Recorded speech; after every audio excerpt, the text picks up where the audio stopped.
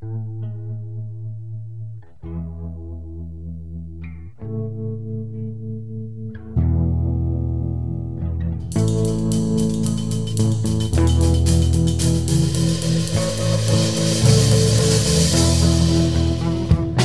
there, welcome to Motorcycles and Misfits here at the Recycle Garage in sort of sunny and a little bit of rain, Santa Cruz, California. Whoop, whoop. This is Liza.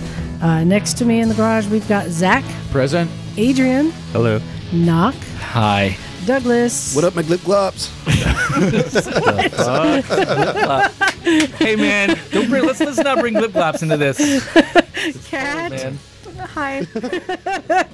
Yuri. Hey, everyone. Jim. Here. Stan. Again. Fruit Loop. How you doing? And Charlie. Hey. So, yeah, we had a little bit of rain, which came out of nowhere, and it was right when we had some guests. We had some cool guests from Switzerland came by today. So I want to give a hi to Claudia, Till, and Josh. Hey. They speak Swiss German. Yes. And English. It was so cute. They pulled up on 2 Ducatis and a F800, F650 with the 800. And I could see one of them had a giant smile on her face in the helmet as she rode up. And I'm looking like, I don't know who this is, but she's got a giant grin. I'm like, I wonder if she's like happy to be here. I wonder if she's a listener. And then she's like, hello. And I was like, oh, where are you from? Switzerland. It's like, awesome. So she listened and dragged her husband and friend here. She was really nice. Very cool. Yeah, nice to talk so she was to. really cool. But right as they pull up, it starts raining. Yep. El Nino will fuck us. That's what El Nino does. Couldn't tell. It rained by the time I got here. It was dry. Yeah, it wasn't that much. Oh, yeah. I mean, Capitola. it missed me when I was on my way down here. It's like apparently north of me and south of me. So they were here. Till lives here in Saratoga, but they were visiting and riding the coast on rented Ducatis, and she made a point to stop here at the garage and wanted to see all the bikes and All right. meet everyone. And then I promptly dicked the Ducati and got a nice picture of all three of them Good. Nice. with the dick. Thanks for your help, Zach. Was there a lot Yes. of people when she showed up, or was it just you? No, it was first thing in the morning. Okay. Yeah, it was before noon, which just, nah. never happened. Yeah, it was early and rainy. Everybody's still trying to get over their hangovers. But it's really cool to have some people here excited, to see what we do. And they asked if we could come set one of these up in Switzerland. Any volunteers? Man, I'd like to visit paying? Switzerland. Hey, you know what? Can I get citizenship? The government will probably fund your co-op over there. That's how cool they are. Yeah. Oh, really? I guess. Shoot. I don't know anything about Europe. Then Anyway. you'll get days off from it, too. Yeah, get maternity leave. I was going to say, you'll get your maternity leave. So who else did anything productive today? Went dirt biking. Clean my rims. That's not productive. Okay, let's start with Douglas then. We went to Hollister. It was me and Justin and his friend Mike and Antonio. Fucker. Okay. Yeah, and Adrian was supposed to go, but the bike's not working. Bikes didn't cooperate. So it was a lot of fun. We'd hit the TT track with the TTR 125s, and that was just so much fun. Oh, so you had both of them there? I had both the bikes So you there, got yeah. your money's worth out of it Oh, yeah. today. It was so much fun. Just neck and neck the whole time, basically, with Antonio. And he had a So did you let the air out of his tires or something? No, I don't know. It was weird. I'd say you kicked out one of his cylinders, but he's only got one. He had a street tire on the rear. And so you think it'd be sliding all over the place, but it actually stuck pretty well. It was pretty interesting. Huh. So yeah, it was just a good day trip down there. So That's rad. Cool. And Adrian, So since I didn't go dirt riding, because I didn't have a chance to pre-flight my bikes beforehand, so I got up this morning and That's surprising. yeah. Anyways, the CRF 250 just wouldn't light. The battery seemed strong, but just wouldn't light. So like, okay, that one's dead. So I go to the 250, the DRZ, and it's had a weepy carb for a while, and this morning it was more of a crying jag. So decided to give that a little therapy and take it all apart. Still, I got it back down to weeping. However, since that's the here newbie, go play, I don't want that one catching fire on somebody. So I need to get a new gasket. What is the float bowl gasket is just too old. It's just compressed down. It's old rubber, Oh, so wow. it's just seeping out a little bit. Yeah.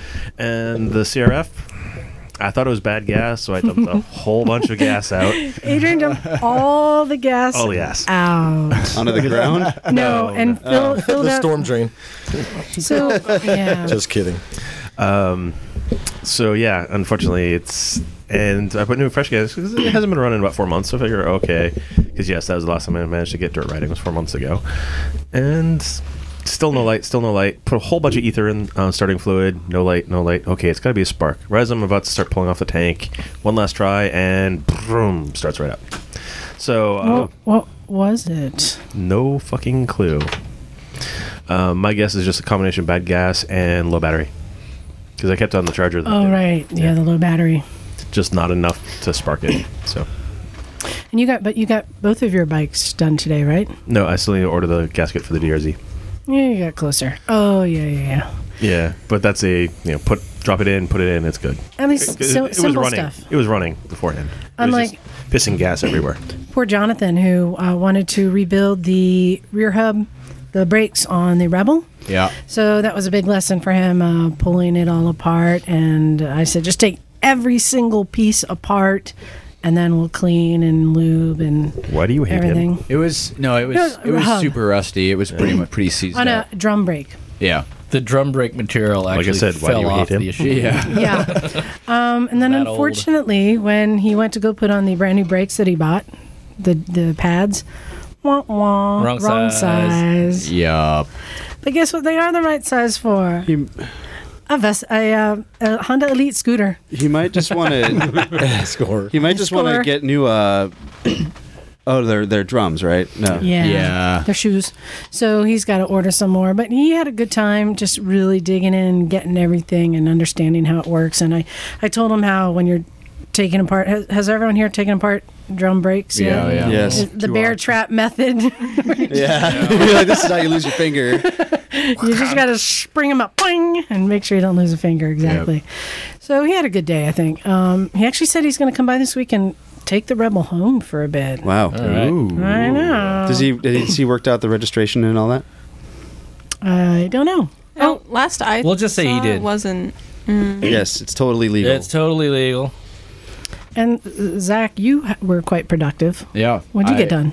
I made a new clutch cable for my SV650. The old one, the way that it was, there had a big metal elbow on it that forced it to rub against the triple tree, which wore through the sheath in about 3 days.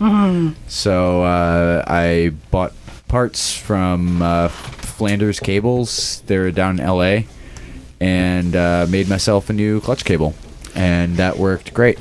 You've done that twice now. I've always really avoided custom making cables in the Yeah. shop. So many things can go wrong, it seems. These are pretty legit. They're like these little brass fittings where you solder them on, and then you pound down the cable end into the like a kind of a Receptacle. aperture. Yeah, receptacle. Use your words. Yeah, I don't have words. And then you fill the whole thing with solder, so it kind of creates a knot. But yeah, the throttle cable's been working great, and the clutch cable seems to work good. And then I also finished hooking up my Trailtech Vapor. Are they cheaper doing these? Cost your own? me $30 to buy all the parts to make the clutch, which is Arguably. too bad. Yeah. Arguably cheaper if you can do it. But yeah, I mean, it worked out. And then I finished hooking up my Trailtech Vapor. Cool. Put in the thermometer sensor, got the tachometer working, and all that. I got shit done yesterday. I know how it goes down on Sundays. I hardly get anything done. So, Douglas, you'll like it. I put on the crash bars. Oh, on my nice. Oh, I didn't Versys even look at that. Yeah, they're cool. That I found cheaper ones on eBay than a lot of the brands people are using that looked nice. They're a tube frame, and so they came in a big box with Russian writing all over it with Russian instructions. I'm surprised you didn't get like a brick. But it had there. photos, so you're okay. No. So I did install it and successfully did it with only 5 pieces left over. Aerodynamic. Efficient. But yeah, I figured it out, got that on, and I got the mini bike ready for next week for dirt bag. I got the carb leak, petcock leak fixed, and I got the kill switch working. so we can go be little hooligans. Can I take that down to the TT track before you sell it? No, she's selling it to me. And I do have a green sticker for it. Yeah, right. It's running good. Though I've never installed it. Yeah, that thing rips on the road. I want to take it in the dirt. I know it is a lot. Well, you were going to try to drag a knee on it, weren't you? I was thinking about it. It wouldn't be hard. You just we two-upped on that fucking thing. It took it pretty well, too. Yeah. You should have seen Adrian and I two-upped on that. We had an XL 70 or 75 or something. That was not a happy camper. No. And How flat was that rear tire? Yeah, toast. and not got shit done today. Nope. Nothing. I didn't do shit. Nothing. He drank beer and said, "What up, I had ding dongs?" burritos. And you ate burritos and played with the dog. Played with a dog. That's important. He needed some lovey time, and then that's it. And ejection. Well then, let's get right to the good stuff. Yeah. Who we got here today with us? Yuri in the house. Yuri Berrigan. Whoa. So we had Yuri here. It's been a while now, like a couple months ago. And you were talking about how you were going to be going to go to Isle of Man to go race in the Manx. So how'd it go, Yuri? First of all, I want to say what's up to everyone, and thanks for inviting me back to the Motorcycles and Misfits podcast. It's good to have you. Indeed. Cool stuff. Thank you, guys. And yeah, it's I've been back about 6 weeks, and we did the interview right before I left. So it's been about 7 weeks now since we last spoke. Did you bring the medal? And the mental scars have healed. That's what I forgot.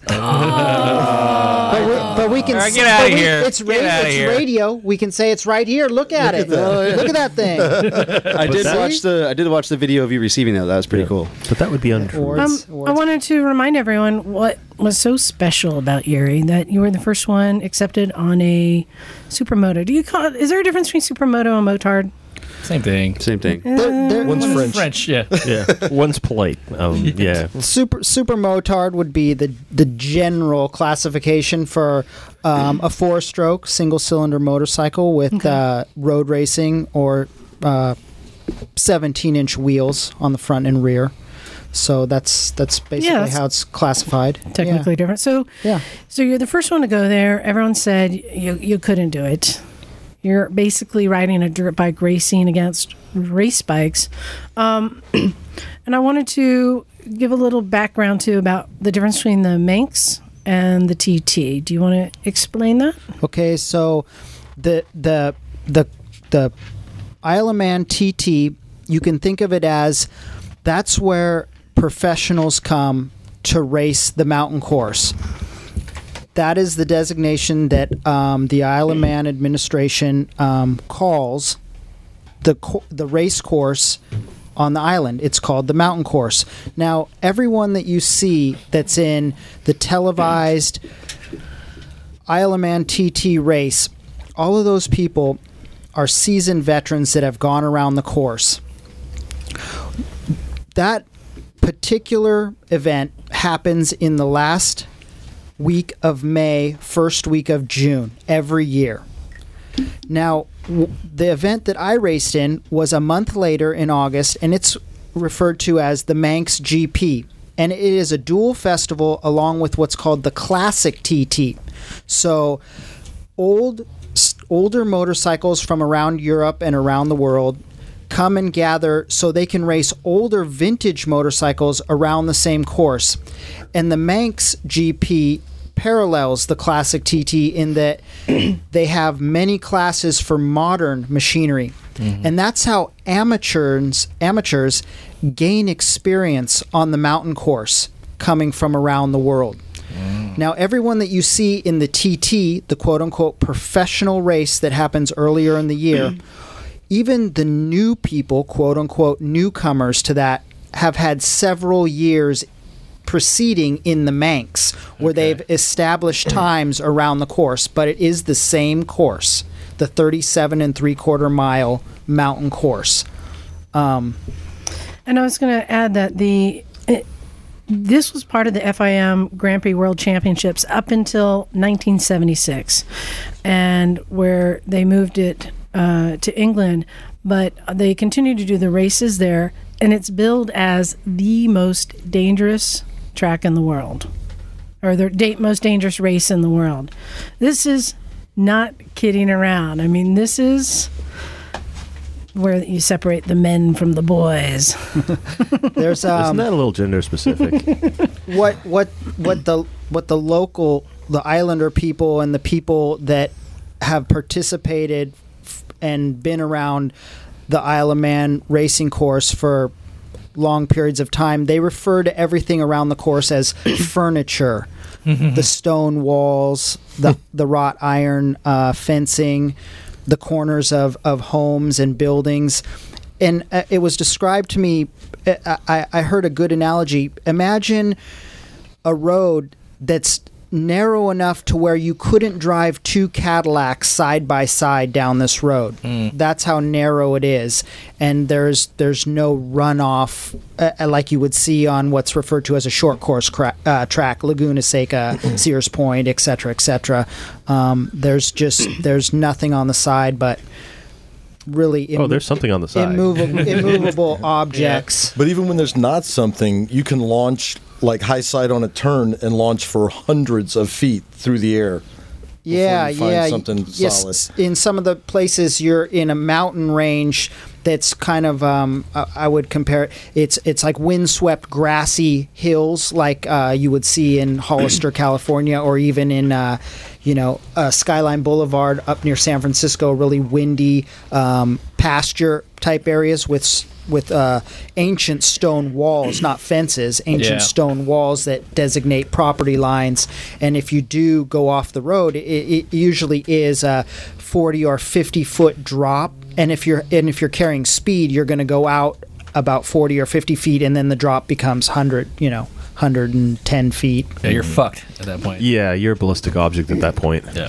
One of the main things I think you want to do while you're there is there's a gray blur and there's a green blur, and you want to stay on the gray blur. That's a good way. If it goes rainbow or plaid, then you know you're in trouble. Gone to plaid. So, all right. So you go over there. I can't even imagine. Like I've done a track day where you're trying to memorize a track, and you're kind of doing it one turn at a time. Right. How many turns are on this track, this course?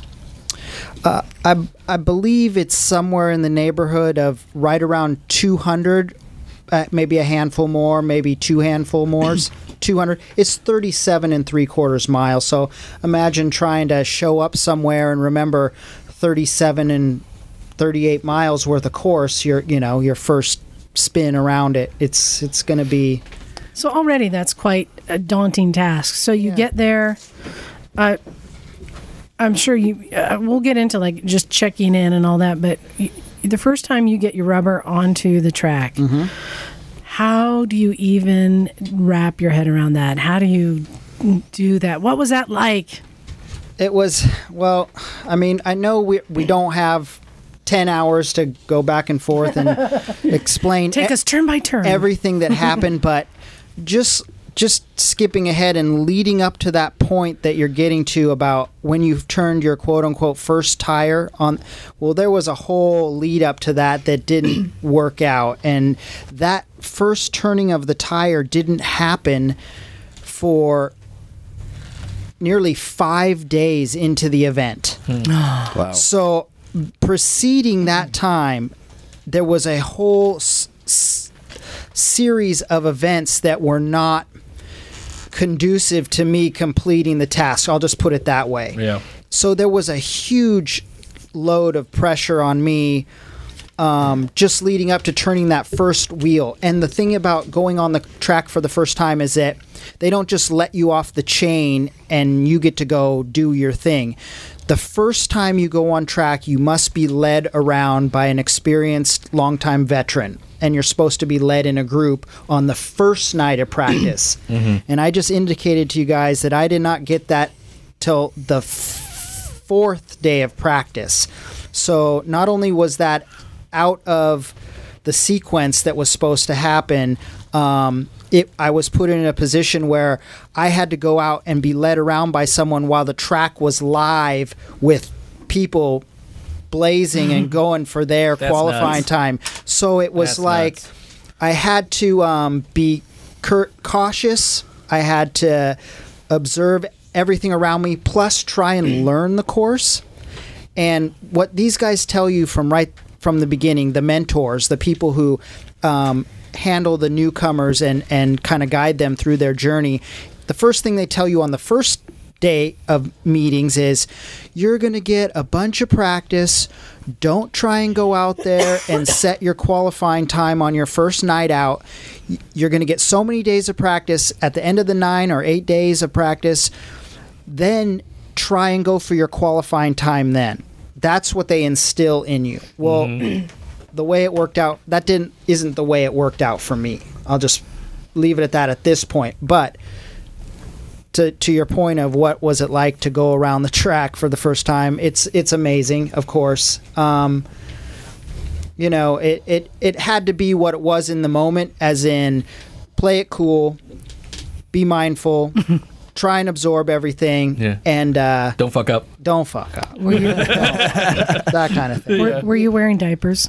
No, I left those at home. I left those at home that day. Yeah. All right, so you keep squirreling around something here. What was this whole delay thing? He looks like he doesn't want to talk about I it. know. Well, No. It's just so amazing and convoluted at the same time. Okay, so the way that the Manx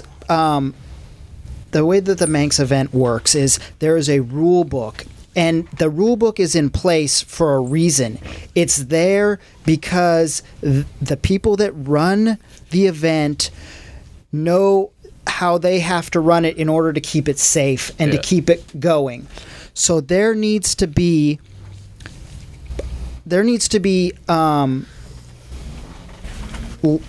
goals set for each newcomer so that they can have a successful race. And one of those goals that needs to be met is that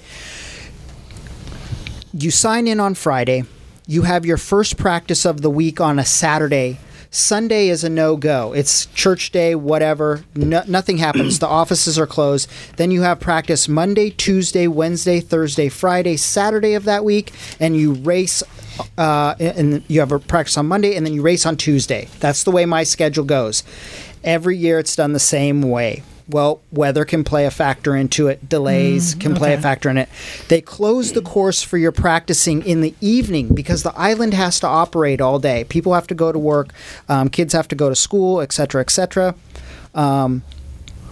If there is school. I think school was out of session, but... So there's a small window to practice, and there's 400 or 500 guys that all got to get their practicing in. So you're playing against 5:45 at night and sunset, and it has to happen all in there. Okay, so you sign in on Friday. You go to practice on Saturday. Well, on the Saturday practice, that's one of those landmarks that as a newcomer you have to hit. You have to participate in that and get your lead lap. It's called a untimed lead lap. And if you don't get that in, you don't move forward in the event. That's just the bottom line. It's a rule. So what happened to me was I went through the tech inspection. And make sure we leave time to come back to this, because I would assume they're looking at your supermoto and going, what the fuck? Yeah. So there was all kind of questions about that leading up to it in itself. Yeah. So you can add that to the pile of stress that was on my back, about people coming by the tent and going, that ain't gonna pass tech, this ain't gonna pass tech, like looky-loo type people trying to, Beat you down a little bit. Yeah. Psych you out, basically. Really trying to, get under my skin with a bunch of hearsay Trying to get type your stuff. Yep. Yeah. So that was a whole little game in itself. Okay, so on the Saturday practice, I got my bike through tech. That went all smooth in the final say, and you tech every night. So there could be, and it's different tech people. You can't get the same tech person every night. Okay, so my bike went into quarantine, or the compound. It's called Parc Ferme. It sits in there for about 45 minutes before they start the outside track clock and they start lining everyone up. And that's a whole ordeal in itself because there's so many people. They line you up down this boulevard by number, and then it's incremental start. So you have to wait through this whole line to get up the front. So you're your practice time becomes even more limited because if you're at the back of the line, you don't get let out onto the track. right. After the track time has expired a little bit, it's like a track day. Well, how long does that staging last for? Okay, so the practices were only like I think the clock was like 50 minutes long, and if you're waiting in line for like 23 minutes, you can do the math and see, okay, I'm only going to get one lap in because when I come back around, the session will be over. Wow. Yeah. So there's rules that say you have to have X amount of laps done by certain times in the schedule, days wise. Yeah. Anyways, I line up for my first practice around, and I need to be in my group to be on that lead untimed lap. My bikes have never been run on course. I need to know where they stand on fuel, et cetera, et Was there cetera. like 10 people in the group? They broke them up into fives. Okay. So there was 3 groups of, there was 5, 10, 15, 20, 25. There was 5 groups. My group slowly inched its way up to the start line. We're getting ready to go. My group leader is right there at the front. We're getting ready to go. My bike stalls. I saw this in the video. Well, that's a whole different thing. That was the actual race. Yeah, I was going to ask that later. shitty. That looked like So my something bike happened to me. stalls. I'm freaking out. I watch my group go into the distance. I am not with them. That was a major thing that I needed to be a part of. So the bike didn't start. It didn't start back up. I saw my group go away. Check the petcock. Okay, so I go and I pull my bike. They pull me out of line. They pull me off the road. They get me behind the pit wall. I talk to one of the race directors. They say to me, if your bike's not going to start, there's still time in this session. If you can get your backup bike through the tech inspection and back up here before your group comes back around, we'll find someone to lead you around for your lead lap while Oh, the other shit. people complete their second lap Nice. Oh of the my God, section. this is tension. Yeah, so I run down, and my tent is not close. Because your mechanic wasn't there to fix your bike. I was there to fix my bike. You are the mechanic. Exactly. So I take my bike down to my tent, and just so happens it's uphill back to the area of everything else. You're pushing your bike up? So I get my second bike, push it up to tech in my leathers. I'm pouring sweat. I get the thing through tech inspection, but I had to rob parts off one bike, and I had to transfer number plates over and stuff like that. I had to fill it with gas. I get it up there. I get it through tech. The session's still going. I get up onto the pit wall where I'm going to exit from the hole in the wall, and this bike was an electric start bike, and I thumbed the starter. It wouldn't start. Did you bump start it? The bike wouldn't start. It has a kick starter. It wouldn't kick start. It won't bump start because they both have slipper clutches in them. That doesn't bump start. So we even put them on roller starters. You know, the guys have roller starters there. It would not start.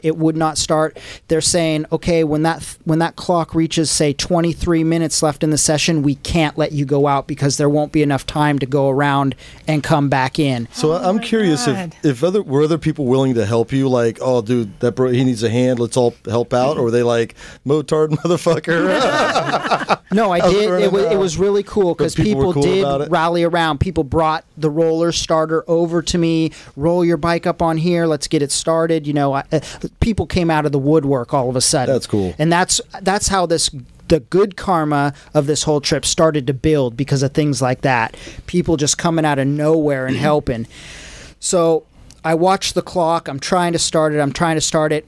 All of a sudden, I'm looking up at the clock, and it says like 19 minutes left in the session, 18, 17. There's no hope. It's just pack it in. You got nothing. You get nothing. Oh, man.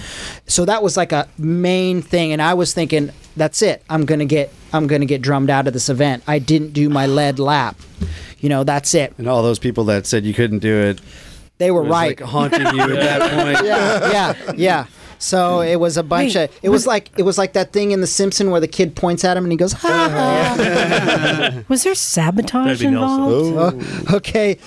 Uh-oh. So I take the bikes back down to my tent and I tear these things apart, top to bottom, till about 11 o'clock at night. And so we're checking air, fuel, spark, right? Which is the missing ingredient? They're all there. It's got air, it's got fuel, it's got spark. I put everything back together. It's getting super dark. It's just dark. I'm doing things by headlamp, no light, blah, blah, blah. And finally, a couple guys that I had begun to make relationships with came over to the tent and they were like, just stop. Just stop. You're going to be able to, tomorrow's Sunday. It's a rest day. You can go through everything. We'll talk to the officials and we'll get you on a lead lap and, we'll make it good on Monday morning. So I go to bed just sick, obviously, sick. Couldn't eat no food. My stomach was just jacked up. Had just a little bit of water. Get a shitty night's sleep. Wake up at like 5 a.m. Go into my little pit tent. Get the bike all put back together with the final pieces. And then I hooked up with this guy. And he's like, hey, let's just go get some breakfast and stuff. So the first thing we did, though, before we went to breakfast, is we drove out to this place that the locals call the Ferry Bridge. And it's a place where all racers that come to the island pay their respects at this little place that it's a little bridge over a brook that people feel have, like superstitious or magical powers that the islanders believe in, and you pay your respects to the fairies is what it's called. It's what it's referred to as. So I chucked them a couple bucks, couple shillings into the water, and I said hello to the fairies. We went and had breakfast. We came back to the tent. I got on the bike. First kick, the thing just fires right up. Yeah. You just got to pay your respects. That's all. That's it. So Hey. the blue bike, same thing, fires right up. Hey, Jim, can you do me a favor? Can you stand up and grab that little bell that's on the beam? Stand up. Like, that's easy. I believe you had the road trolls. Oh yeah, the Gremlin bell. Right on the beam next to the oil. Next to the wood joists. Up. Right there. Grab it. Right there. Grab it. Your hands on it. Yuri, I present to you a gremlin bell. Yeah, that's part of that's the These tradition only right there. work if they are gifted to you. You cannot buy it. Oh wow. I don't think that's going to pass tech. Yeah, is that safe to wear it on? Safety wire the shit out of it. Yeah, that's cool. You need to put that on your bike. Yeah, so everyone the next day, after breakfast on the way to lunch time and everything, everyone was like, the long timers were like, hey man, that was fairy stuff going on. For whatever reason, Everybody ran down there and did it. Right then. for whatever reason, you were not meant to be out on course that night. Yeah. I kind of believe this. I Yeah. don't believe in a lot of shit, but I'm willing to believe this shit when it comes to motorcycles and them just not working. That maybe there's maybe somebody's looking out for you. I'm right there with you on this one because it was weird. It was definitely weird, and going forward after doing the whole paying the respects to the fairy things, things started to turn around for sure. But there was still a huge storm to push through. Just going forward from that day, so Did you meet McGinnis? I got a good story about that. Is his teeth really that fucked up? This guy looks like the And could you understand anything he said? That guy's a road troll. I tell you what. This guy looks like the hunchback of fucking Oh England. my god! Jesus, Mike. Yeah, at 200 miles an hour. Bro, that kind of fucking money, you think you get your teeth fixed. You know what I'm saying? It's a British thing. No way, It's man. English. I think he's a really handsome gentleman. I think you're out of your fuck. I think you crashed there, man, because you're out of your fucking mind. No, it's all good. He's Do you want to share met him that at the story now? well, it's in a way it's sort of secondhand. What ended up happening was there's a longtime announcer who sits at a certain spot on the course, and he's been doing the announcing for like 30 years, and he's a well-known gentleman over there. Well, anyways, his son, I guess, earned an entry in Newcomers B this year. And what he wanted to do is he wanted to be at the grandstand, the start-finish line, for his son's inaugural takeoff from the start finish. So who did they have stand in as the special guest commentator? None other than Mr. John McGinnis. He sat in the commentator's box, and during my race, he sat and commentated at a certain spot that's called the hairpin. It's a famous turn on the course.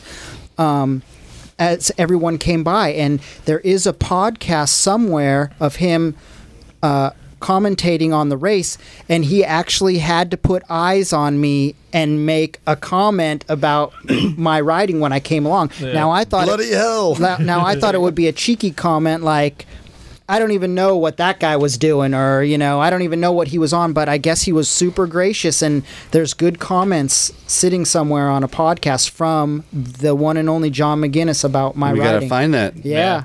Cool. Okay, so you Monday morning, you got your lead lap? No. No. So, okay. So, okay. Here's where it gets thicker. It gets thicker. So, Because I want to get to when you actually rode race. on the yeah, track. Yeah. Okay, so I'm sitting all weekend with all this nonsense building up in my brain. The stress levels are at max. You could say they're at 11 at this point. And so Monday morning rolls around, right? And we wait all day for practice. They've arranged a lead lap for me, all good. So I go through tech inspection, and at about 4:30, the clouds start rolling in off the ocean. Hey, that's awesome. The practice is due at 6 o'clock. Well, it starts pouring rain promptly at 5:15. Nice. Practice is canceled for Monday night. So we all go back to our caves, put the bikes away, and wait for the next day. So Tuesday rolls around. We go through tech inspection. Practice is slated for 6 o'clock. We get the bikes in the Parc Ferme about 4:15. The rain rolls in. Tuesday, rained out. Go back to your homes. Okay, so I've seen people race in the rain though on there. Is that okay, so here's the rule. Here's the rule.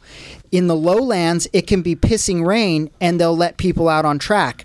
The catch is if the clouds blow across the highlands in the mountains and there's zero visibility up there, if they can't land the helicopter, practice is canceled. It's a safety thing. Yeah. It's Do not. people have rain slick tires? You can change to rains. Yes. Yes, rains are allowed. What about the tech? Is it tech just like on a track day? I mean, is it very similar to like almost the same thing? Were you really prepared for that, or was there stuff that you weren't? It's almost the same, only 100 times more stringent. Yep. So Are they looking for like drilled bolts and stuff like that? Safety wire, the whole deal, or no, they're looking for the safety wire to be spun the right direction. Holy shit. And be pretty and neat and be legitimate, like You're kidding aerospace me. legitimate. Wow. Not no track day. Just put some tape on it. Yeah. That don't fly. damn, dude. That don't frickin' fly. Yeah. So About how many bikes were knocked out of tech? I couldn't tell you that number, but what I do know is that there was 27 bikes entered in my class, and by the main event there was 9. Oh, geez. Wow. That's a lot of So that's the attrition that you see at this event, whether it be from mechanical failure, mental failure, physical failure. Yeah. There's a lot of variables going on. It's like almost they don't want you racing that thing. They do put you through a lot in order to test your fortitude, and I found that out later in the event that a lot of the stuff is put in place to test your fortitude to see if you have the right stuff to be in their event. That's true. That's true. I want to see how you were received. You don't want to hear the rest of the story? Well, I do, but I want to make sure we get to how you were received, because I want to see if that affected all these things that you were going through. Well, when I got there, my head was down. Obviously, no one's paying any attention. But the first time the bike went through tech, people started seeing it rolled through the paddock, and obviously that was an anomaly, sort of a weird gimmicky thing, and people were asking me like, is that bike in the event, or are you just rolling it around? What's going on? Why's he got that pit bike? Are you selling that thing, or what? Yeah, there was a lot of questions swirling around, and there was a lot of rumor going around. Then people saw me with the stall predicament up in my first thing, and there started to be some things popping up on social media, some pictures of the bike up there and everything. And so at that point, it was just kind of like an oddity type situation. But people had known going into this event that I was coming from the United States with this thing. The first day that I got there, I went to go get a bottle of water at the store, and there was some motorcycle mags on the shelf, and I thumbed through and I got one, and I went back to my little hut and was reading it, and there was an article in the magazine about me. I was tripping on that. I was like, well, no one contacted me about this. Oh, really? You know, wow. It was just this article. This guy from California, he's coming to test the Isle of Man, blah, blah, blah. So that was kind of cool. I hate it when that happens. When so often. After that Tuesday rain out, we went for Wednesday, and they were like, okay, you're way down on laps. There's 2 other newcomers in that same boat with no laps. They didn't get their lead lap. So instead of us putting you in the back, what we're going to do is we're going to put you up front of everyone in the event, and we're going to send you out with a lead guy to lead you around 10 minutes before everyone goes out. Nice. Rad. So at this weird stage, I'm in the front queue, and I look back, and there's 400 bikes lined up. I'm in the pit row of Isle of Man on my supermoto in the front of all these people. Jesus. Please don't stall. Please don't stall. The rumors were Yeah. It was a really cool feeling. It was stressful and everything, but it was really neat. And Okay, can I just point out, you're on a supermoto, which isn't the fastest bike there. Right. They're sending you out in front of 400 people. Yeah. Oh my God, that's like a nightmare, being chased by all these bikes. Yeah. I thought it would be, a Were little. you on the supermoto naked? Was it a nightmare? I felt like it, but I figured 10 minutes ahead of everyone, that'd give us a really good chance to be way out on the course before they started sending people out, which it did work out that way. And what was neat about the course is that the guy that was leading me was this really big medicine guy. On a high-powered team. His bike was really nice, and I thought he was just going to, jam away and be gone. And he kept a really spirited pace, and it ended up being really relaxed. And once I got a couple corners into the course, it was like I was at home. Nice. I really had fun. It was like true fun. There it is. And I really forgot about the surroundings and just was on a road ride, So, Rad. and then what was weird about it is that like the people that were with me were actually holding me up. Like he was starting to gap us, and they weren't getting it done in front of me. And I had the mindset of, let everyone go in front of you because you're going to be the slowest on the slowest bike. And it didn't work out that way. They were checking up for corners that I could just rail around, and it was just fun. What was your top speed going through that? Because I understand you're on a 450, right?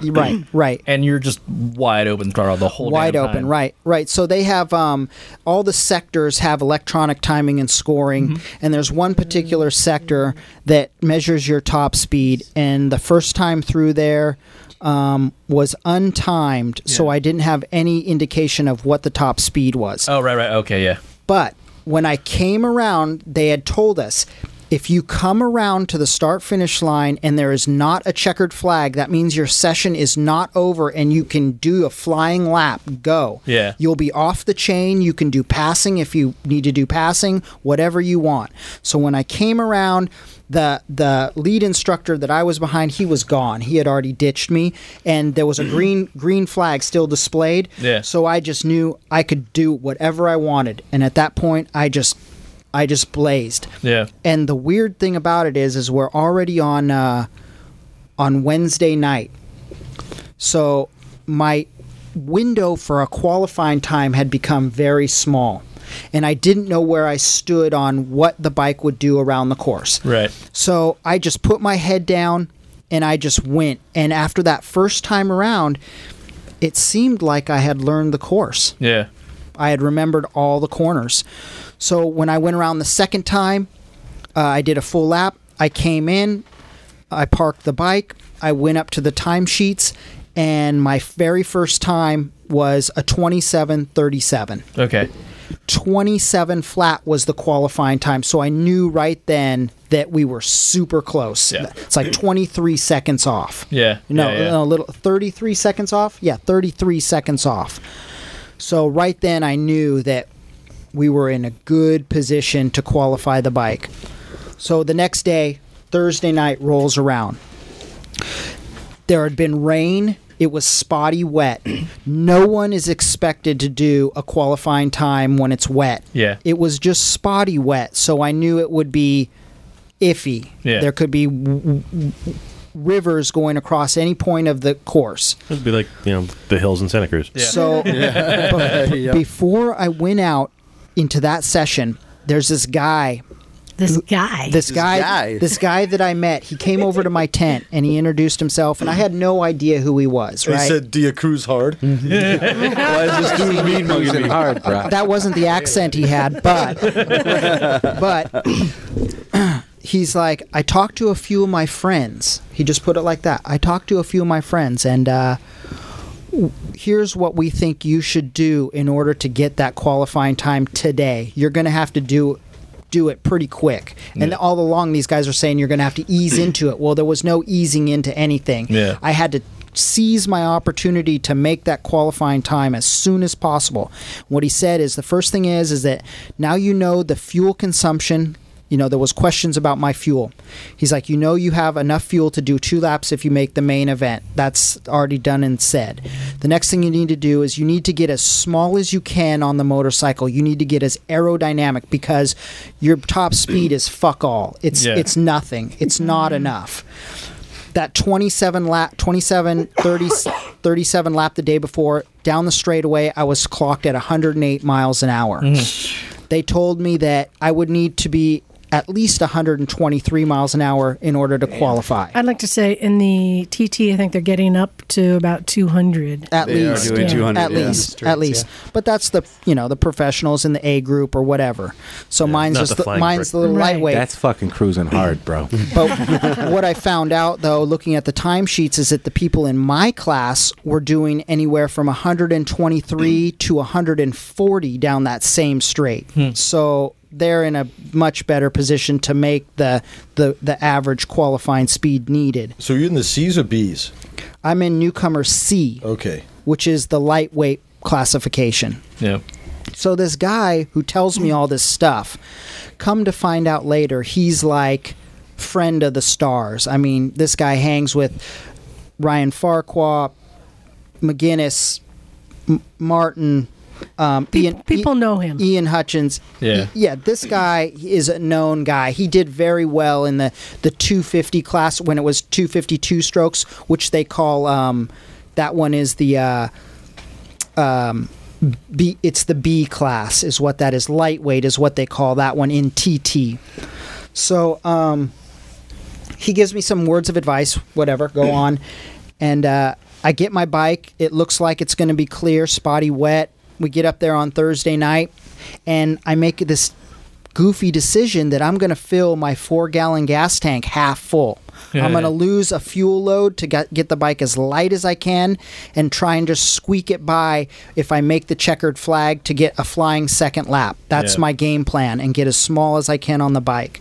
So I get the green flag. Everything's going cool. I put my head down. I've hit all the markers, do a blazing good lap, get around, and there's no checker flag. It's green.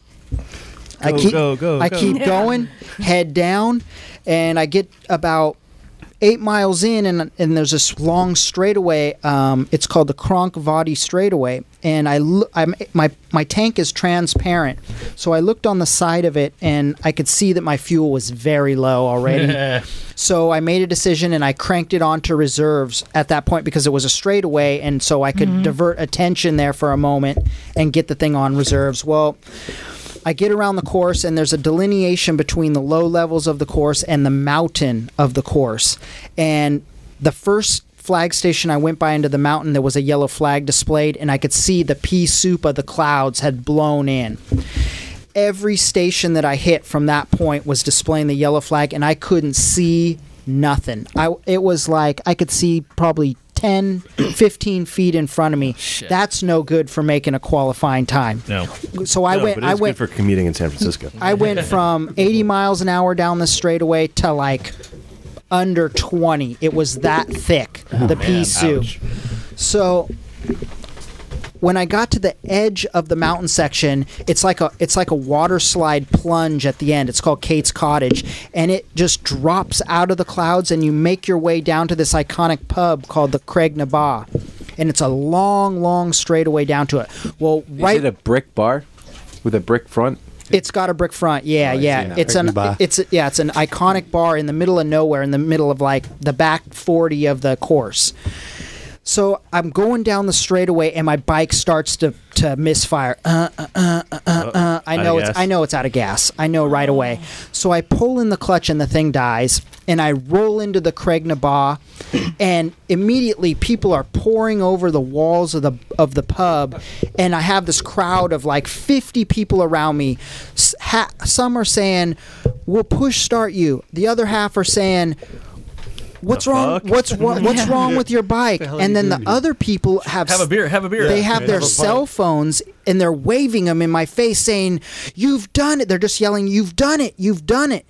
And I wasn't paying attention to none of that shit because I looked down on the right side of my gas tank, and where the gunnel hangs down, I can see a shadow of fuel in there. Extra special reserve. Yeah, well, I knew right then that the tank wasn't, which I thought, designed that it would cross over in all circumstances. yeah. It was trapped. Right. The gas was trapped on that right-hand side. Classic. I dumped the bike on its side and sloshed all the gas over there, picked it back up, bam, it started right up. Everyone's like, "Go, go, go," because in the grand scheme of things, you need lap count. Yeah. By a certain day. So I needed to get finished that second lap, and I was only like 6 miles from the finish. So I blasted it back out onto the course. I went down like 2 miles to the next little checkpoint, and there's a guy standing in the road with a red flag waving to me, and I pull over because you got to obey everyone there, and he's like, "Get off the course." And I said, I can make it. He's like, "I don't care." I said, "Come on, man, I need this second lap. I need this second lap to qualify." And he's like, "You get nothing. You got 1 lap in. Your second lap will not count. Park your bike." So I didn't argue with the guy. I leaned it up against the hay bales. He came over and he said, "You have to wait till the course is cleared to be opened, and then you can ride back to the grandstands."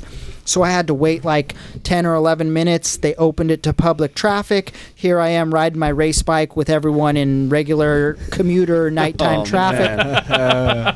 I was fuming mad about the guy's attitude because he really wasn't all that decent to me. So Yeah. I stormed my way into the race control, and the lady in there, super nice lady that was part of the race director contingent, she told me, just calm down. You'll get more days to practice. You'll get your other 2 days of practice that you'll need to have in your pocket along with your qualifying time. Well, okay, so I left there. I rolled my bike down to the marquee where I had my tent set up, and there was like a crowd of people, probably 60 people around the tent when I rolled in there, and they were just freaking out. "You did it, you did it, you did it." So what had happened was I did a 26:34 on that first lap. Oh, nice. I did my qualifying time in that one shot. And so it was like that night I probably went to bed with like 29 friends on the social media. Yeah. And I woke up in the morning to like 300 friends requests. I was watching that happen. And there was like all these pictures on social media. People just flooded. I mean, things just changed overnight. It was so bizarre. Yeah. It all became real. And everyone who had said like, "You can't do it, your bike will never do it," it was just like, whoa, Well, this guy. you. Is Yamaha gonna send you a check or anything at all about this? The Yamaha Corporation, maybe extra They- pistons or They ain't sending me I want to make sure we cover the controversy. Why it was such a controversy for you to be there, and is it still a controversy? Because they're saying, was it all because you hang your leg out? Was this the biggest problem? Right. After after that first night of legitimate practice, when I set the qualifying time, each night you have to go through another tech inspection, and they take this little magic wand and they touch it on your transponder when you're in the line, and it sends a signal to a computer, and the lady either gives you a thumb up from the garage to move forward in your inspection regime, or she gives you a thumb down. Well, she gave me a thumb down, and I was like, what? And they all have headphones on with microphones, and I can tell the guy's listening to instructions, and he leans over to me and pulls his headphones off, and he says, Race Direction has a hold on your technical inspection. You need to go talk to Race Direction right now. So I lean my bike up against the wall, and I go in there, and the lady's like, the race director is in the tower right now because practice is getting ready to commence. He can't speak to you. I know what he wants to speak to you about. Come in this office. So I get pulled into this office, and she shuts the door, and she said, we've gotten wind that on social media there are pictures everywhere of you with your foot down on the course. You can't do that. And I said, I just agreed with her. Okay. She said, this isn't a short course. Your feet must remain on the pegs at all times. No touching of feet on the course during your runs. I said, okay, that's fine. That's fine. She's like, you need to do that from now on. Do you understand what I'm telling you? And I said, yes. And I before I left the office, I said, I just have one question for you. Have any of the marshals on course said that I've been riding erratically or in an unsafe manner? And she said, well, no. And I said, had any other competitor complained that I was riding erratically or in an unsafe manner? And she said, well, no. And I said, okay, that's all I wanted to get clear with you. And I turned around and I walked out. And so the hold on my bike, tech got cleared, and I went through tech inspection, and I went out that night on Thursday night just to circulate because I'd already done my qualifying time, so it was just to play it cool, get course knowledge, and so I toyed around with keeping my foot up on the bike for that practice. Yeah, wasn't too difficult getting your weight over the front though, right? You just kind of just leaned over a little bit more, or no. There's a funny little thing that happened during this whole thing is that night I got a funny email, and there are over 500 corner workers on that course because they each need to see each other from corner to corner. There can be for signaling. There can be no visual blank spots across the whole course, so it takes an army of volunteers to do that. Mm-hmm. Well, in an appreciation and thank you to those course workers, they hold what's called the Marshals Supper every day. It's every year. It's a tradition.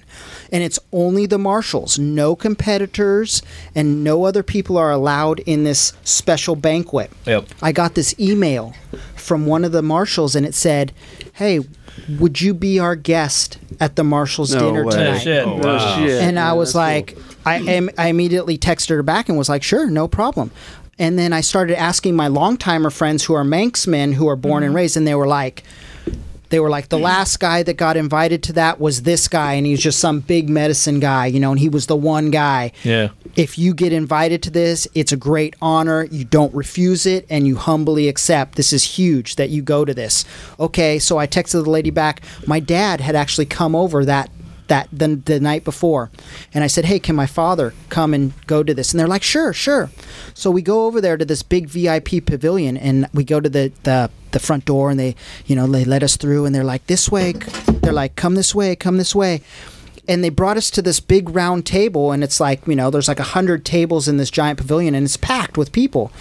And they bring us to this table up front by the stage, and it has this reserve thing on it, and they tell us to sit there, and it's like only me and my dad, and like everyone's staring at us, and it was Are like they this. bringing out the knives and Yeah, are we the course? It doesn't turn into like a Monty Put this Python blindfold episode. on, yeah. Knights of the Round Table. We were like looking around, and everyone was coming over the table and like saying, "Hey, we saw you ride today when you came by this position, like where they were marshaling. You were going crazy. It was cool, and we couldn't believe it, and this and that." So people were just coming around, Keep leg out legal. Yeah. Like, God, it's not New a bumper crime. sticker. Yeah. So the main guy, the second in command of all the marshals, he comes over and he's like, "Hey, after we go through some awards for some of our marshals and make some announcements, will you come up on stage and talk with us for a minute?" And I'm like, "Sure," just like this, sitting down and having fun with people. Dude, that's fucking rad. So they call me up on stage in the middle of this thing, and it's like the lights are all low, and they got a spotlight. It's like a whole theater production. And I'm sitting up with this guy talking one-on-one, and it's like one of those Duke videos where they're talking to the bigwigs of TT, and they're having this conversation on that same stage it's that same stage where they have the VIP pavilion, and it's the TT stuff behind you. And anyways, my dad's there with the video camera. He videotapes this whole interview, and it goes on for like 35 minutes, and he taped the whole thing. They had this question and answer time, and they passed the microphone around, and someone asked me that, hey, why is your foot on the ground? And I go into this big explanation about how it's not like a Rossi thing where you see him dangling his foot out in MotoGP. For me, it's a safety thing to hold my bike up in case the front washes, because it's long travel. When you're on a super bike, you have the short travel in the front, the 3-inch travel. Yeah. And then you want to use your knee out because you got a lot of weight on that front end. Well, for me, with 12 inches of travel on the front, when you get on the gas, it changes the weight distribution. And when you get weight off the front and you're in a corner, because you got to gas it through the corners to hold corner speed on my bike, then it does this thing where it wants to tuck or it wants to wash. Yeah. Then throw in gravel, painted lines, water on the floor, all kinds of stuff. So when I lose the front end, I actually push up my foot. Well, by the end of this whole song and dance explanation, everyone in the whole pavilion stands up and starts clapping, because Finally figured it out. everyone gets goes into it. riding a Everyone supermoto. freaking gets it from that point. One of us. Create, like, One of us. Yeah, so then So is it all the rage now? social All the kids? media just, gets wind of all that stuff that went on, because there was a lot of people there. Yeah. Well, from that point on, the administrators didn't hassle me, That's pretty cool. We're already at the hour mark. We're winding up, so I want to I make told sure. you needed 10 I hours know. for this I story. know, but I want to make We're back to the sure. race. You keep talking about you qualified. Uh-huh. What does that mean, and what is next? Okay. To qualify for an event, you must meet the minimum time requirements laid out in their rule book. So for each class of motorcycles, you must meet a minimum requirement of circulation around the course in order to be considered to participate in your main event. The reason why they have those markers in place is because even if you were to be accepted on an application, they can't just have someone. They absolutely do not want any quote-unquote touring out on the course. You're there to go. No squids. You're there to do the business. You're not there to fool around. So they have these minimum times laid out, because you could have a really good road racer go over there and not make the minimum time just because, for whatever reason, they're not comfortable with the environment of the walls, the slickness of the pavement, learning all these corners. It's not like short course at all. Yeah. So that's why the qualifying times are in place. And to go along and piggyback with that notion, these guys have been doing this course for so long, the timing and scoring people, and they have the sectors laid out to where they know exactly how many miles per hour you have to carry in order to make X amount of time. It's like a mathematical equation. You can't cheat the math in any way. And that's what they were telling me. They were saying, your bike does not make the top speed needed in the straightaway sections in order to make that time, because there is no way you can make the difference up in corner speed, quote unquote, on the slow corners. Yeah. Well, Could you put could you put like a turbo in there or like nitrous? Can you do No. that? no, that's So not. okay, but No, but you can outcorner the super bikes. How about a KTM 690 or something?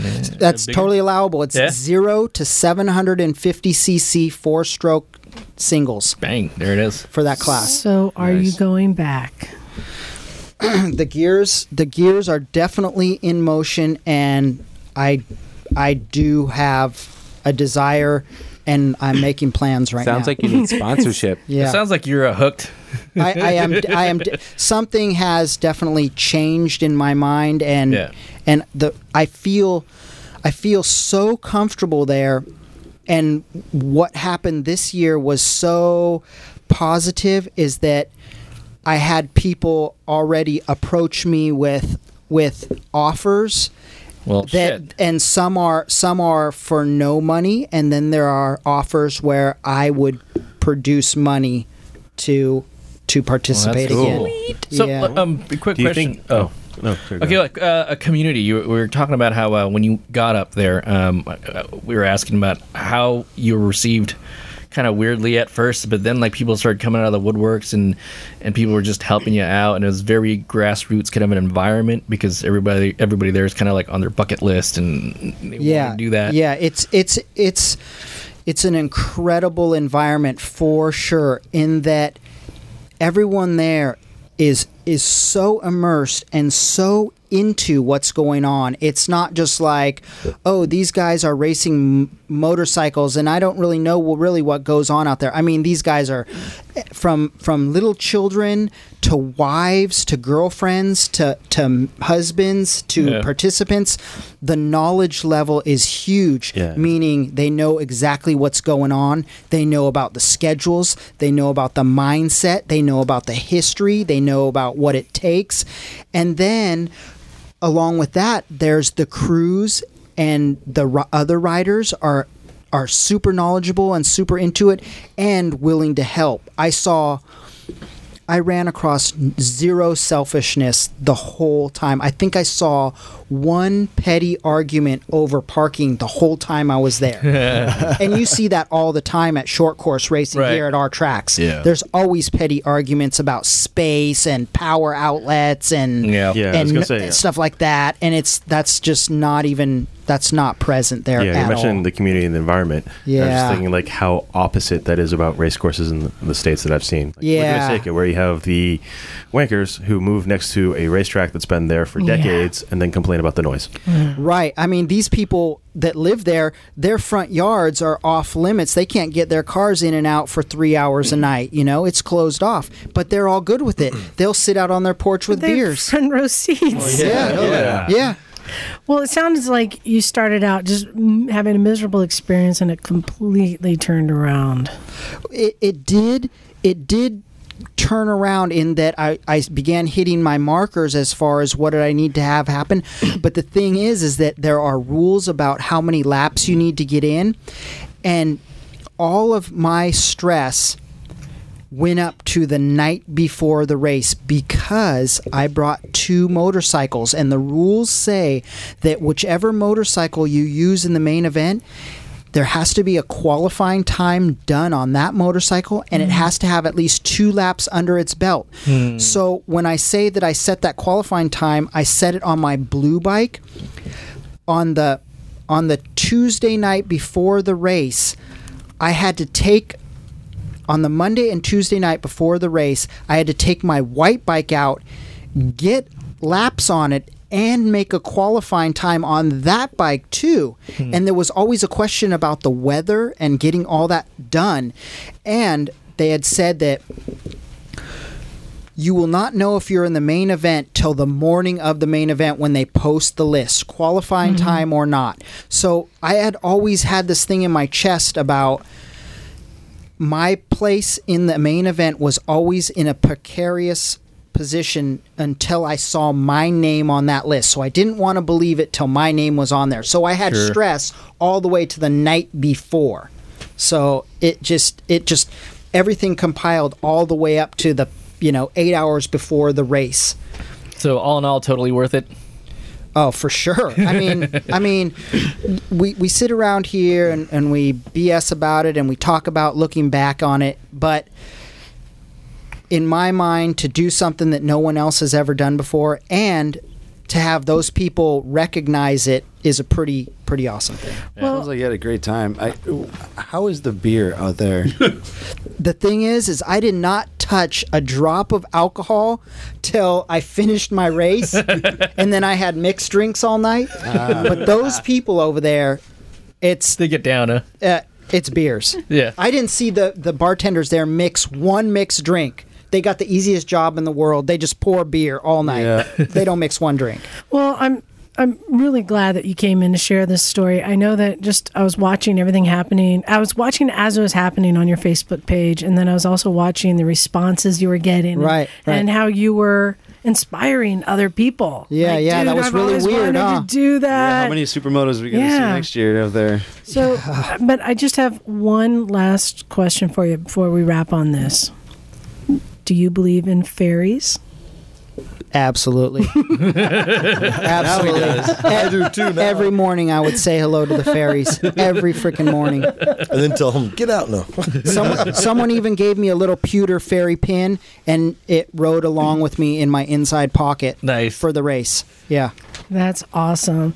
Well, hopefully you'll keep coming back in for more podcasts and sharing I stories. want to hear more. I know. Yeah. We didn't even get to the race. Yeah. I know. Yeah. I know. Yeah. We'll have But a Yuri you- part 3. You did it, and that's what's amazing.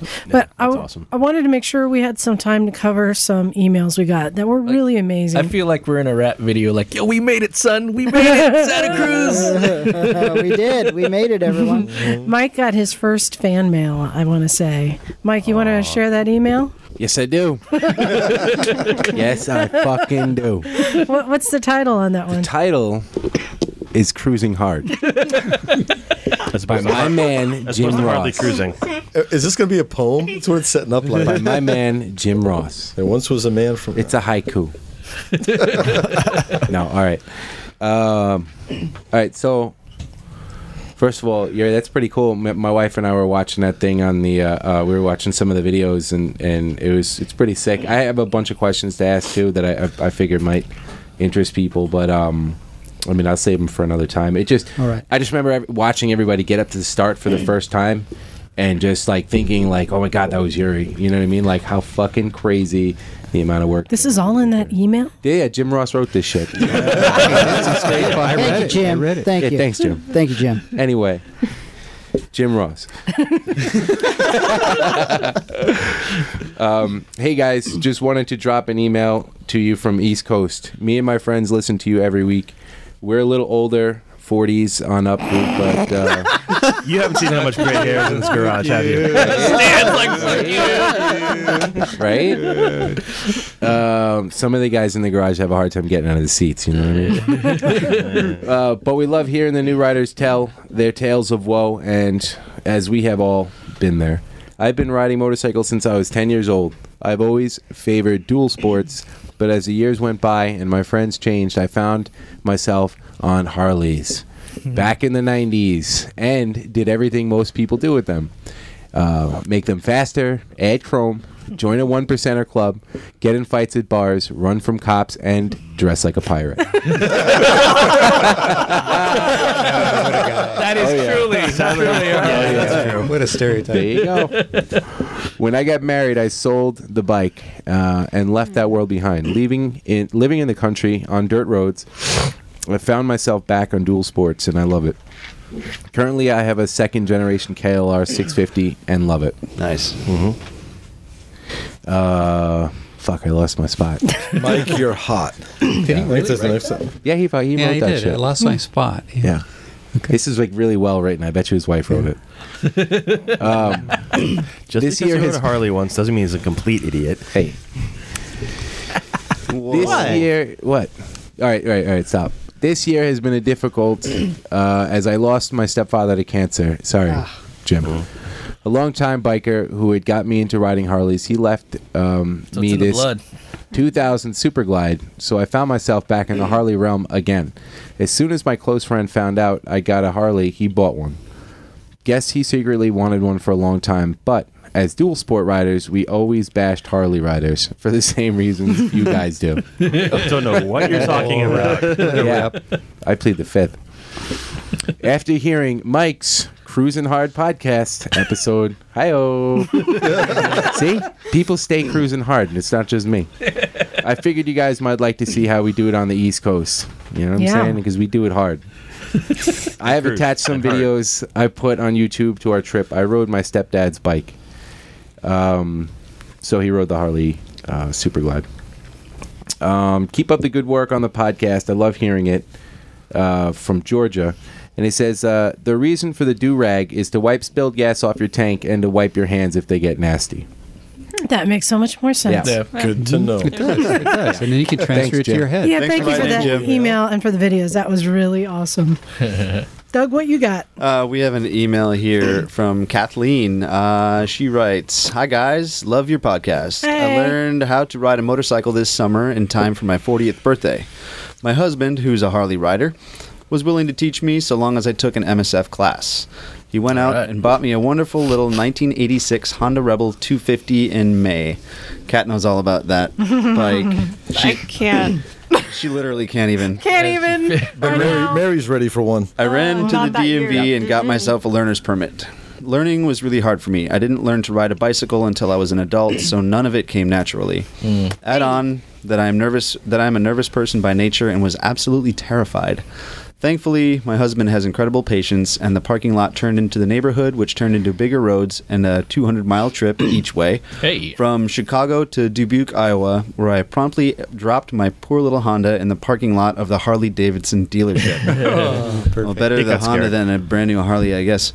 If it weren't for listening to your podcast and your honesty about the oopsie moments, I would have given up. The last podcast I had listened to included you all making fun of one of the guys for having a minor accident.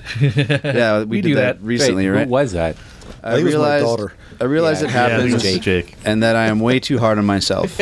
I wouldn't have focused on the fact that I handled pouring rain on the way home, and that all of our lunch stops and gas stops were just fine. I would have focused on my mistake. Hearing that stupid things are done by other people really helped me move past that and allowed me to keep riding, which I love. We're a source of stupid shit, so just keep listening. I got home, passed my MSF class.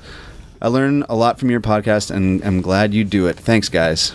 And then she Alright. attached Good some, Thank you some for that pictures, email. and then That's she apologized for her bike being pink. But it has Thanks for racing the stripes. apology. It's a bobber, too, with a custom seat. It's not pink, it's salmon. Is it the Rebel? Yeah, there's Oh, I wanna there's check some that photos out. here. There's a family of. It sounds like my soul sister. Yeah, right. Reach Yes. it out to you, Kathleen.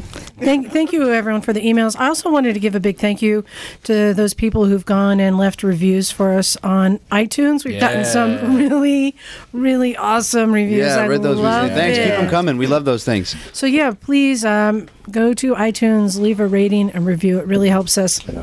I wanna give a shout out to Obsessive Cycle Disorder. They hit me up on Facebook, and I checked some of their stuff out on their Facebook page. So thanks for writing me, and go check out Obsessive Cycle Disorder's Facebook page. There's some cool shit on there. Yeah, check that out too. And then lastly, I just wanted to do a quick. My latest obsession is Guy Martin is the coolest man on the planet. And Do you have a guy crush? I have a guy doesn't? crush. Yeah. I have a guy crush. I can tell you, I think like a lot of Americans, I didn't know who he was until I was on a plane to Dubai and just flipping through channels and found some motorcycle stuff. And it was these BBC shows that he does, the speed shows where he sets different speed records. I found the one where he goes across India on a Royal Enfield, and I learned who he is. And Yuri, obviously, you know who Guy Martin is. Sure. Because he's a famous motorcycle racer. Yeah. I encourage anyone who, if you don't know who Guy Martin is, or if you haven't seen any of his TV shows where he sets records, you can find him on YouTube because we don't have them here in the States. This guy is brilliant. He looks like a nerdy Wolverine. He looks like Zach. He totally looks like a nerdy. He looks like Zach. Yeah. Zach looks like a nerdy Wolverine. Zach, don't do mutton chops, really. Yeah. Just- I can't do And- mutton chops. It's Okay, impossible. don't do mutton chops. Also, And the your English is too reason, understandable. besides all these things that he does, and he's so charismatic and amazing, and he does so much. But You're the fact swooning. that Wow, you You're are swooning. the fact fangirling hard. that changing he was color. Look at that. offered the job as host of Top Gear, and he turned it down to keep his job as a truck mechanic. No. Wow. Because he said he's legit. already having too much trouble juggling this side TV career and racing with his mechanic job. He couldn't take that. I like job. how he speaks English vaguely, but there's still subtitles for what he says. Yeah, it's awesome. Anyway, I have Guy Martin Well, love. I want to take 2 minutes. I found a really funny porn pic of the week. Ooh. So guess what time it is? It's time for the Craigslist porn pick of the week. So I found right here in our home area, Oakland. It's a 1983 Honda Shadow 500 for $600, but I'm sure he'll take $5 because he writes, "Hey there, interwebs. I found myself in the classic baby on the way, wife hates murder mobiles situation, so I must part with the project I was biting at the bit to start. The bike is, as the title suggests, a 1983 Honda Shadow 500. Clutch is not fully functional, needs oil change and a purge. This is a project you could either want to stick your figurative dick into, or you part it out. At this juncture, it makes no difference to me. We got a 10,428 miles on the old mileage dial. Seat needs a medic post haste. Other than that, it did work once. Ran when parked. Points. I need a fleet of frontwards baby backpacks and goat milk. Contact me before the wife throws my boy stuff in the field during a fit of sexual rage. I'll Thank you. trade you 50 baby Bjorns. I just thought it was funny. This guy's it sounds like his wife's got his balls in a vice. No, they're in a jar at that point. So good luck, dude. Also, I just wanted to do a reminder announcement to anyone in the area. Do you have something you want to add, I just Doug? noticed in the condition it says fix it or fuck it. Just as a reminder, everyone, that the garage is going to be closed next week because we're all going to be going up to the Dirtbag Challenge. Oh, indeed. Dirtbag challenge. Yeah, and for those who are in the local area going up to San Francisco for the Dirtbag Challenge on Sunday, look for us. We're going to be setting up a little tailgating camp, and we're going to have hot dogs and sodas and chairs and Mini bikes. mini bikes to do some hooligan shit. And yeah, we're going to be having fun. And Mike will be showing off the brand new Moto Bandito smoking helmet, the cancer enhancer. It is not for sale, by the way. Starting to look it's like a prototype at this point, but Yeah. Looks like a hookah now. So come and join us up at the Dirtbag Challenge. It's going to be a lot of fun. Do you have an entry in the No, event? No. We are spectators. Mike's writing that Mary rode a motorcycle today. Yeah, so Mike Well, would I'm like to say so that happy his about wife, it. Mary, not only did she ride it in the parking lot successfully, she rode it out of the parking lot successfully. And this is somebody who got thrown out of the MSF class. Yeah. So she's making strides. And she had fun today. Yeah, You could see it in that's her important. face. She That's what was matters. joyful today. She had fun. Yeah. one step at a time, baby. Kat is the one who inspired her. Oh God. Yeah. Don't. You're in the spot. She You're said in she's the spot, watching Kat go motherfucker. sideways. And just like I could hear her behind me in the helmet, like, oh, she's so fucking cool. I Like would say, pause. let's hope that Jake doesn't inspire her. I know, Jim, you listened I to think she Jake did, talking too. about I did, yeah. how that Nighthawk Skipping 250 it. skips around, so she just lays on the gas. His suspension's too stiff, so I was yeah. talking to her about that. That thing happened to me with the Rebel, and I did the exact same thing. And when she started saying that, I'm like, holy shit! Yeah, dragging pegs on I- Westcliff. I don't think that every you know what I mean, every woman has the ability to just feel like they can get on it, but I think that when you discourage somebody, like I feel like my wife was discouraged a few times from riding. You know, Once you got kicked out of the class, that'll do it. yeah, well that'll do it. Dude, I got on the Rebel, and the first thing I thought, I freaking let out the clutch a little bit, and I'm like, oh God, this isn't for me. Oh God, I've made a huge error in judgment. So, yeah, I mean, like it's more than just Mary rode a bike today. It took me a fucking year of me telling, because this is the thing about my wife, she doesn't listen to anything I say. If another woman tell her something or Google, So she's learned well. forget about it. Yeah, exactly. So that was it. You know what I mean? If you lead by example, and it's pretty cool to see other people inspiring other people to do positive things, or challenge themselves, like Yuri in the super Yeah, moto. Yuri, can you tell people how they can follow you? Yeah, I took the onboard footage from the event, from the race, and it's up on YouTube. And it's a channel. You obviously have to create a little channel, and the name to find it, what I used is Yuri. That's Yuri. Red Star, REDSTAAR, and that'll be the name of the channel. And all the videos are up there from the onboard. If anyone wants to see what that was all about, the sound. It was a really clear day. No bugs impacted the camera during the lap, so it's a really clear lap, which are getting. They were rare. Yeah, there's that. There it is. So my Facebook page, I put a ton of pictures up there, and I just took all the privacy settings off of everything and just said, F it, let's let everyone in on this. Yeah. So it's Yuri Barrigan. That's Go look at his baby photos. BARRIGAN. Yeah, and my baby photos are up there. They have 17-inch wheels. They're single cylinder. Yeah. They're looking really shiny right now, and they don't drool, and I don't change diapers. So Just change oil. yeah, I just change oil. That's it. Slightly less toxic. Nice. Hey, Zach, you want to tell people how they can reach us? You can find us online at motorcyclesmisfits.com, on Facebook at Recycle Santa Cruz. Send us an email at recyclemotorcyclegarage@gmail.com, and you can call and leave us a voicemail at 831-291-5112. Order pizza. damn it. Can we get at least 1 week? No. No. No reprise. Done about the tradition. Stop asking. Stop asking. Again, thank you, Yuri, for coming in. Yeah, man. It's really cool to hear. Thank I you. feel like I didn't get enough, so Fascinating. we got to have you back to talk about the race. Cool. Well, cool. this podcast all started from us sitting around at the garage telling stories. So you can come back to the garage. I'd love to. and Thank tell you us guys. more stories. Tell us about the race. Yeah, thank you guys. Yeah, I I'd know. love. There's so many little nuanced things that I'd love to tell you just about the travel part of it and all that kind of Yeah. stuff. That would I got stories up the wazoo. Right. We'll do it. But I do know that following you on Facebook and on the videos you posted, I did kind of get a feeling like I was there with you. Right? Yeah. There's a ton of stuff to look at, and that's what I like about social media is just looking at stuff and watching videos, and forget the political stuff. I mean, on my page, there's tons to look at. So if you want to go check out the pictures, they're all there. Cool. Cool. Well, on that note, it's time to punch out of here. This is Liza. I am Zach. Adrian. Luck. Douglas. Hey, this is Yuri. Jim. Mike. Charlie. There you go. And we are out. Cool. Cool. Peace.